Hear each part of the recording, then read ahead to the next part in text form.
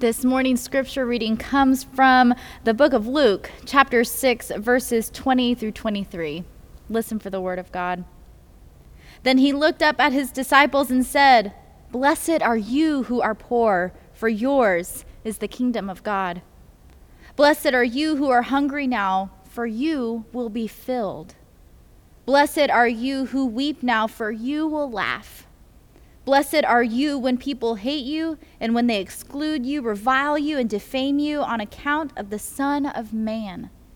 Rejoice in that day and leap for joy, for surely your reward is great in heaven, for that is what their ancestors did to the prophets." For the word of God in Scripture, for the word of God among us, for the word of God within us. Thanks be to God.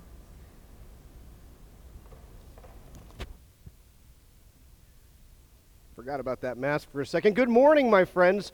My name is Daddy Warbucks, and I'm the senior pastor here at Arapahoe United Methodist Church. My name is Scott Gilliland, and if you're wondering what in the world is going on, you just tuned in. We're having fun today. This is Bible on Broadway here at Arapahoe, and we are so glad that you've chosen to worship with us this morning, whether you're watching online right now in the moment or you're watching later on this week. Thank you for choosing to worship with us. And if you want to be in contact with us as a church, go to our website, arapahoeumc.org/new. There you'll find a short form to fill out. Go ahead and fill that form out, and you'll receive our weekly newsletter. You'll also get a personal contact from me and another pastor on our staff.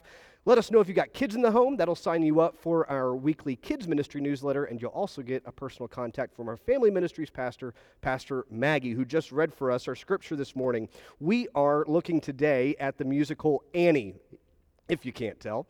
If you can't tell by my low-budget Daddy Warbucks get-up today, my first option was to shave my head, which my wife voted a resounding no on, and it turns out she had the veto power there. And so then I went to buy a bald cap, and I thought, oh, this will be easy, and I opened up the instructions, and I'm not kidding when I say there were 13 items that I needed to buy in addition to this cap, and 12 steps to follow. It looked like a user agreement for an iPhone update. So I just put it on my head and rubber banded it in the back. So I'm your low-budget Daddy Warbucks today. If you've never seen the musical Annie and you're wondering what's going on, you're probably familiar with the character because she's a popular culture icon, the little red-headed orphan. The musical itself is about a little orphan named Annie who's growing up in early 1930s America in an orphanage in New York City, one of the most impoverished people in our country. And she's looking for her family. She's convinced that somewhere out there her family can be found. And she's right, but not in the way that she thinks. She finds her family through the love and care of a man named Daddy Warbucks, a titan of industry, a Rockefeller type, who lives in a mansion with dozens of servants and an indoor tennis court and an indoor swimming pool and everything a heart could desire. And yet when she meets him, his heart is cold.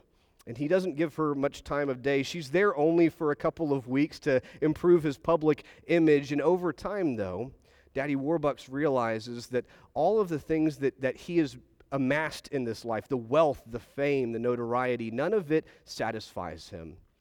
That is, until he meets Annie, and he discovers that which makes his life meaningful, a family. And he adopts her, and the end of the musical is them acknowledging how they need nothing in the world except for each other. It's really a beautiful story.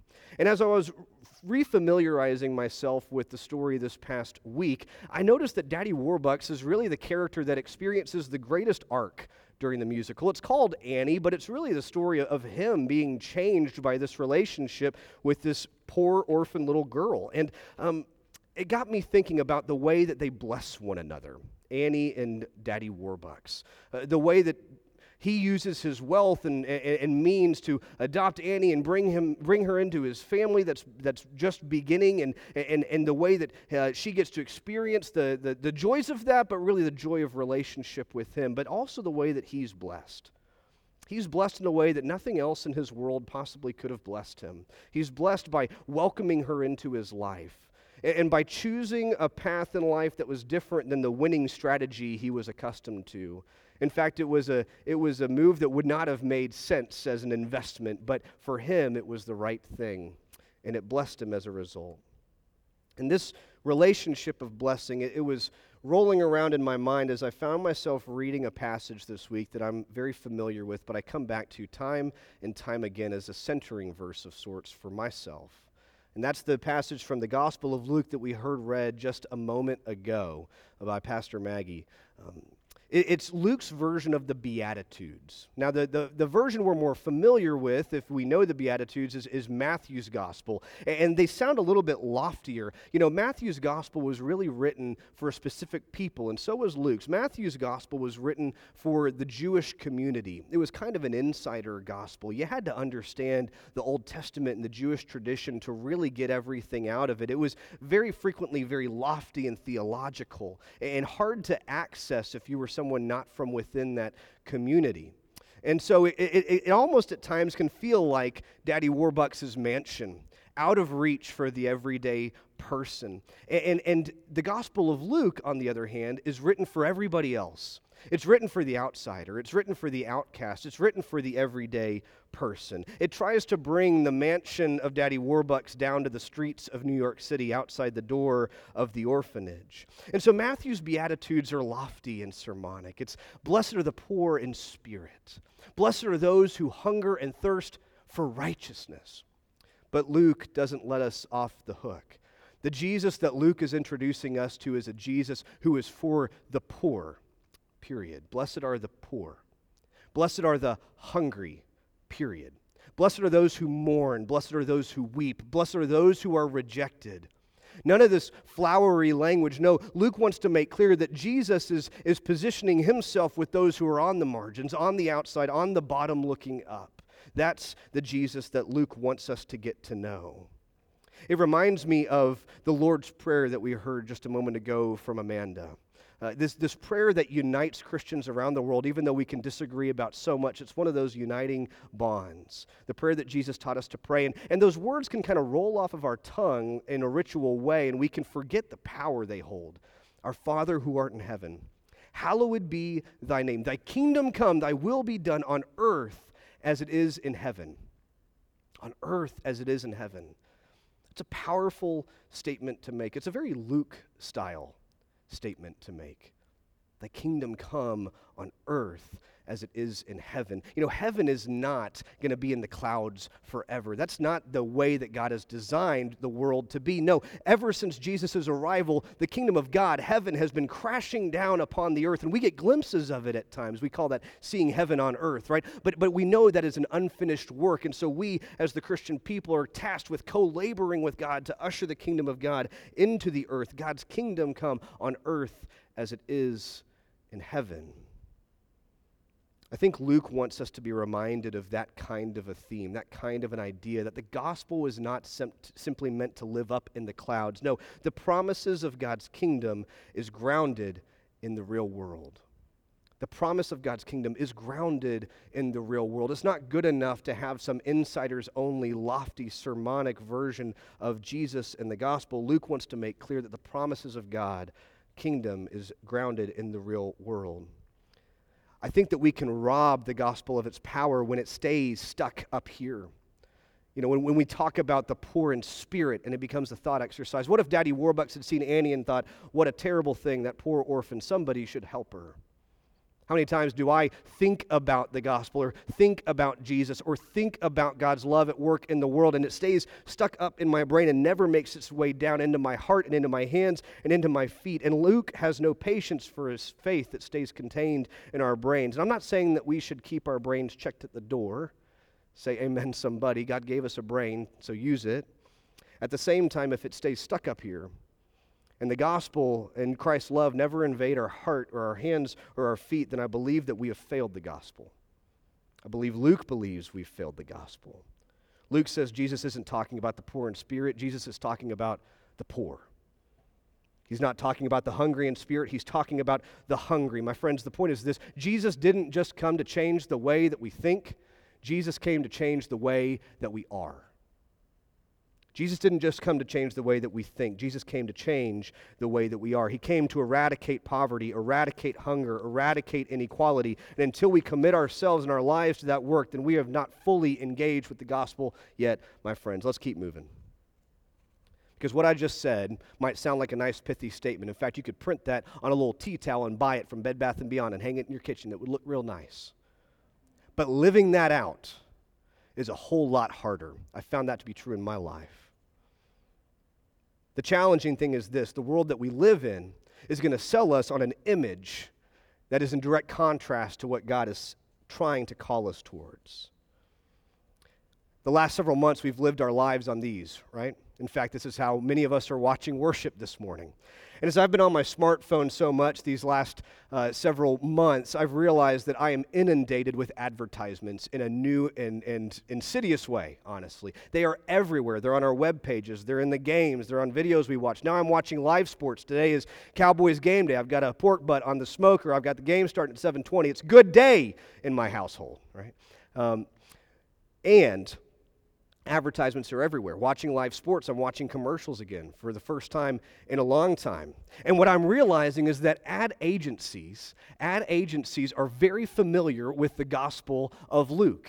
They're very familiar with that passage that we just read. Do you know why? Because they know that people don't like being poor or hungry or mourning and weeping or rejected. They know people hate that. And so what do they sell us on? If you just buy these things, if you just buy this product, if you just give us this money, we're going to make you rich, full, happy, and well-liked.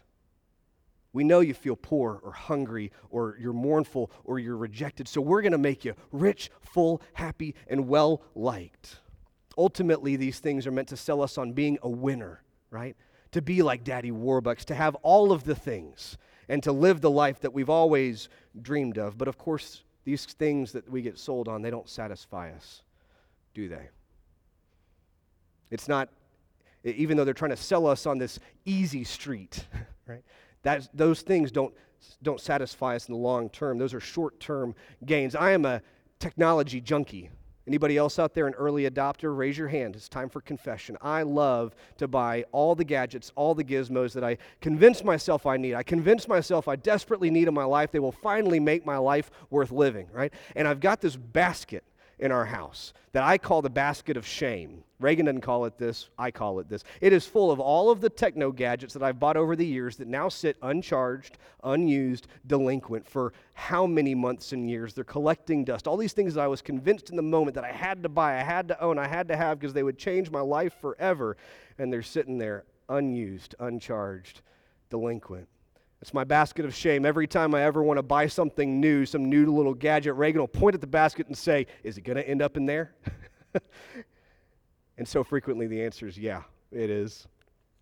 Of course, the irony of this, this selling us on this winning lifestyle, right? The irony is that it's not designed to work. The ad agencies, the companies, they know that it's not going to satisfy us. They don't want us to be a one-time customer. That's a failing business model. They want us to come back again and again and again, looking for that next thing because the stuff gets old, and the belly doesn't stay full, and happiness fades, and some people just aren't going to like you. So don't let a slick marketing team sell you on their solution to being rich, full, happy, and well-liked. And here's the problem with the sales strategy of the world. It feeds self-centeredness.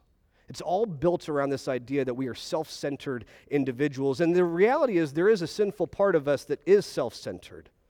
They try to convince us that if we have just a bit more money or a bit more stuff, or if people like us or envy us just a little bit more, that we'll finally be satisfied, but we won't.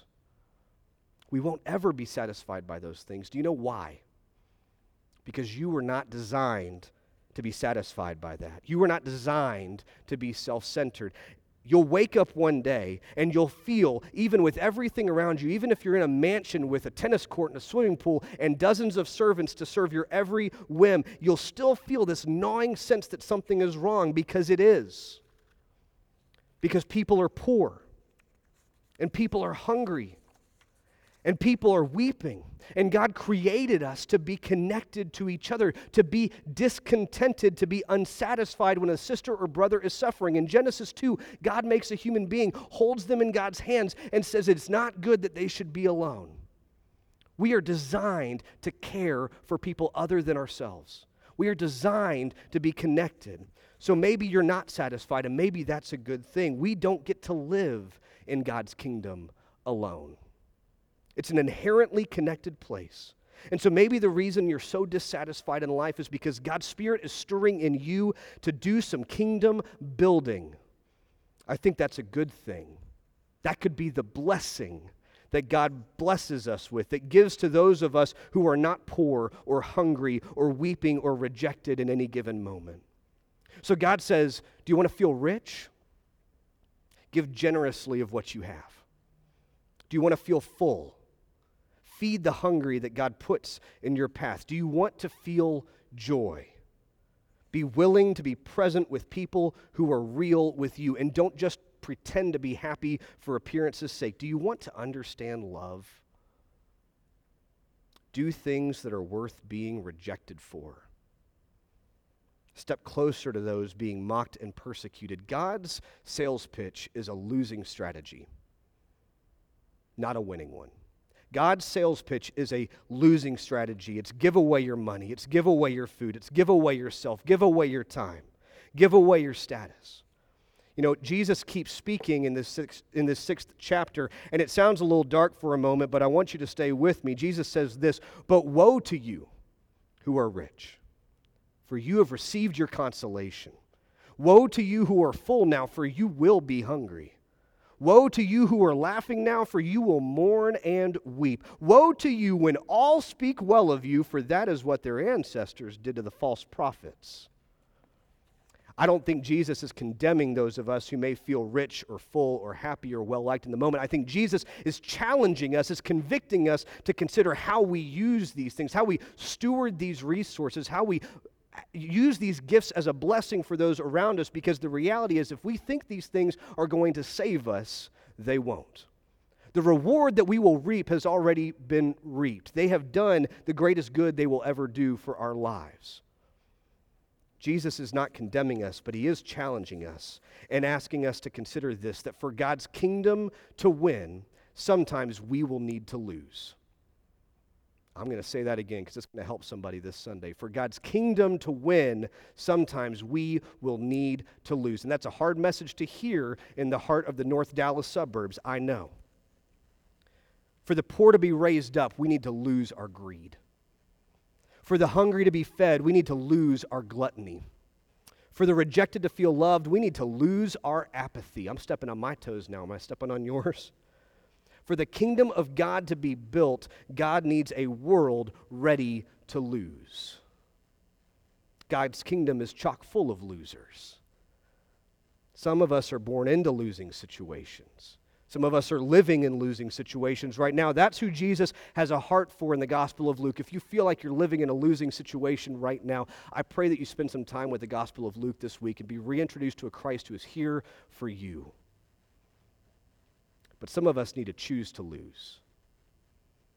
That's who Jesus is preaching to amongst his followers, the ones who need to choose to lose, to walk away from the path of worldly success. The point is this: Jesus doesn't give a fly and flip what kind of watch you wear, what kind of house you own, what kind of car you drive, what kind of perfect family you put on Facebook, what kind of likes or tweets or retweets, what kind of sales report you just turned in. Jesus doesn't care about any of that. Jesus wants to know if we can lay all of that down for his sake. Jesus wants to know if God's kingdom is worth it to us to feel like a loser. If we can choose this family of losers, so that not only are we raised up, but the whole world can be raised up alongside with us. Annie, Little Orphan Annie, what a simple musical. It's about a little girl searching for her family and finding it in a man who must choose to leave the path of winning and instead choose to lose for the sake of a girl deemed a loser by the world around her. What a profound story. Are you ready to choose to lose? Jesus says, blessed are the losers. Blessed are those who invite in the poor and the hungry, the mourning and the rejected. Blessed are those who see the people on the streets. Blessed are those who leave the lofty mansions and enter into the real world. Blessed are those who welcome in the kingdom of God to the earth around us. Blessed are those willing to rid themselves of greed and gluttony and apathy. Blessed are those who walk away from the winning path and choose God's losing strategy. Blessed are the losers. Amen.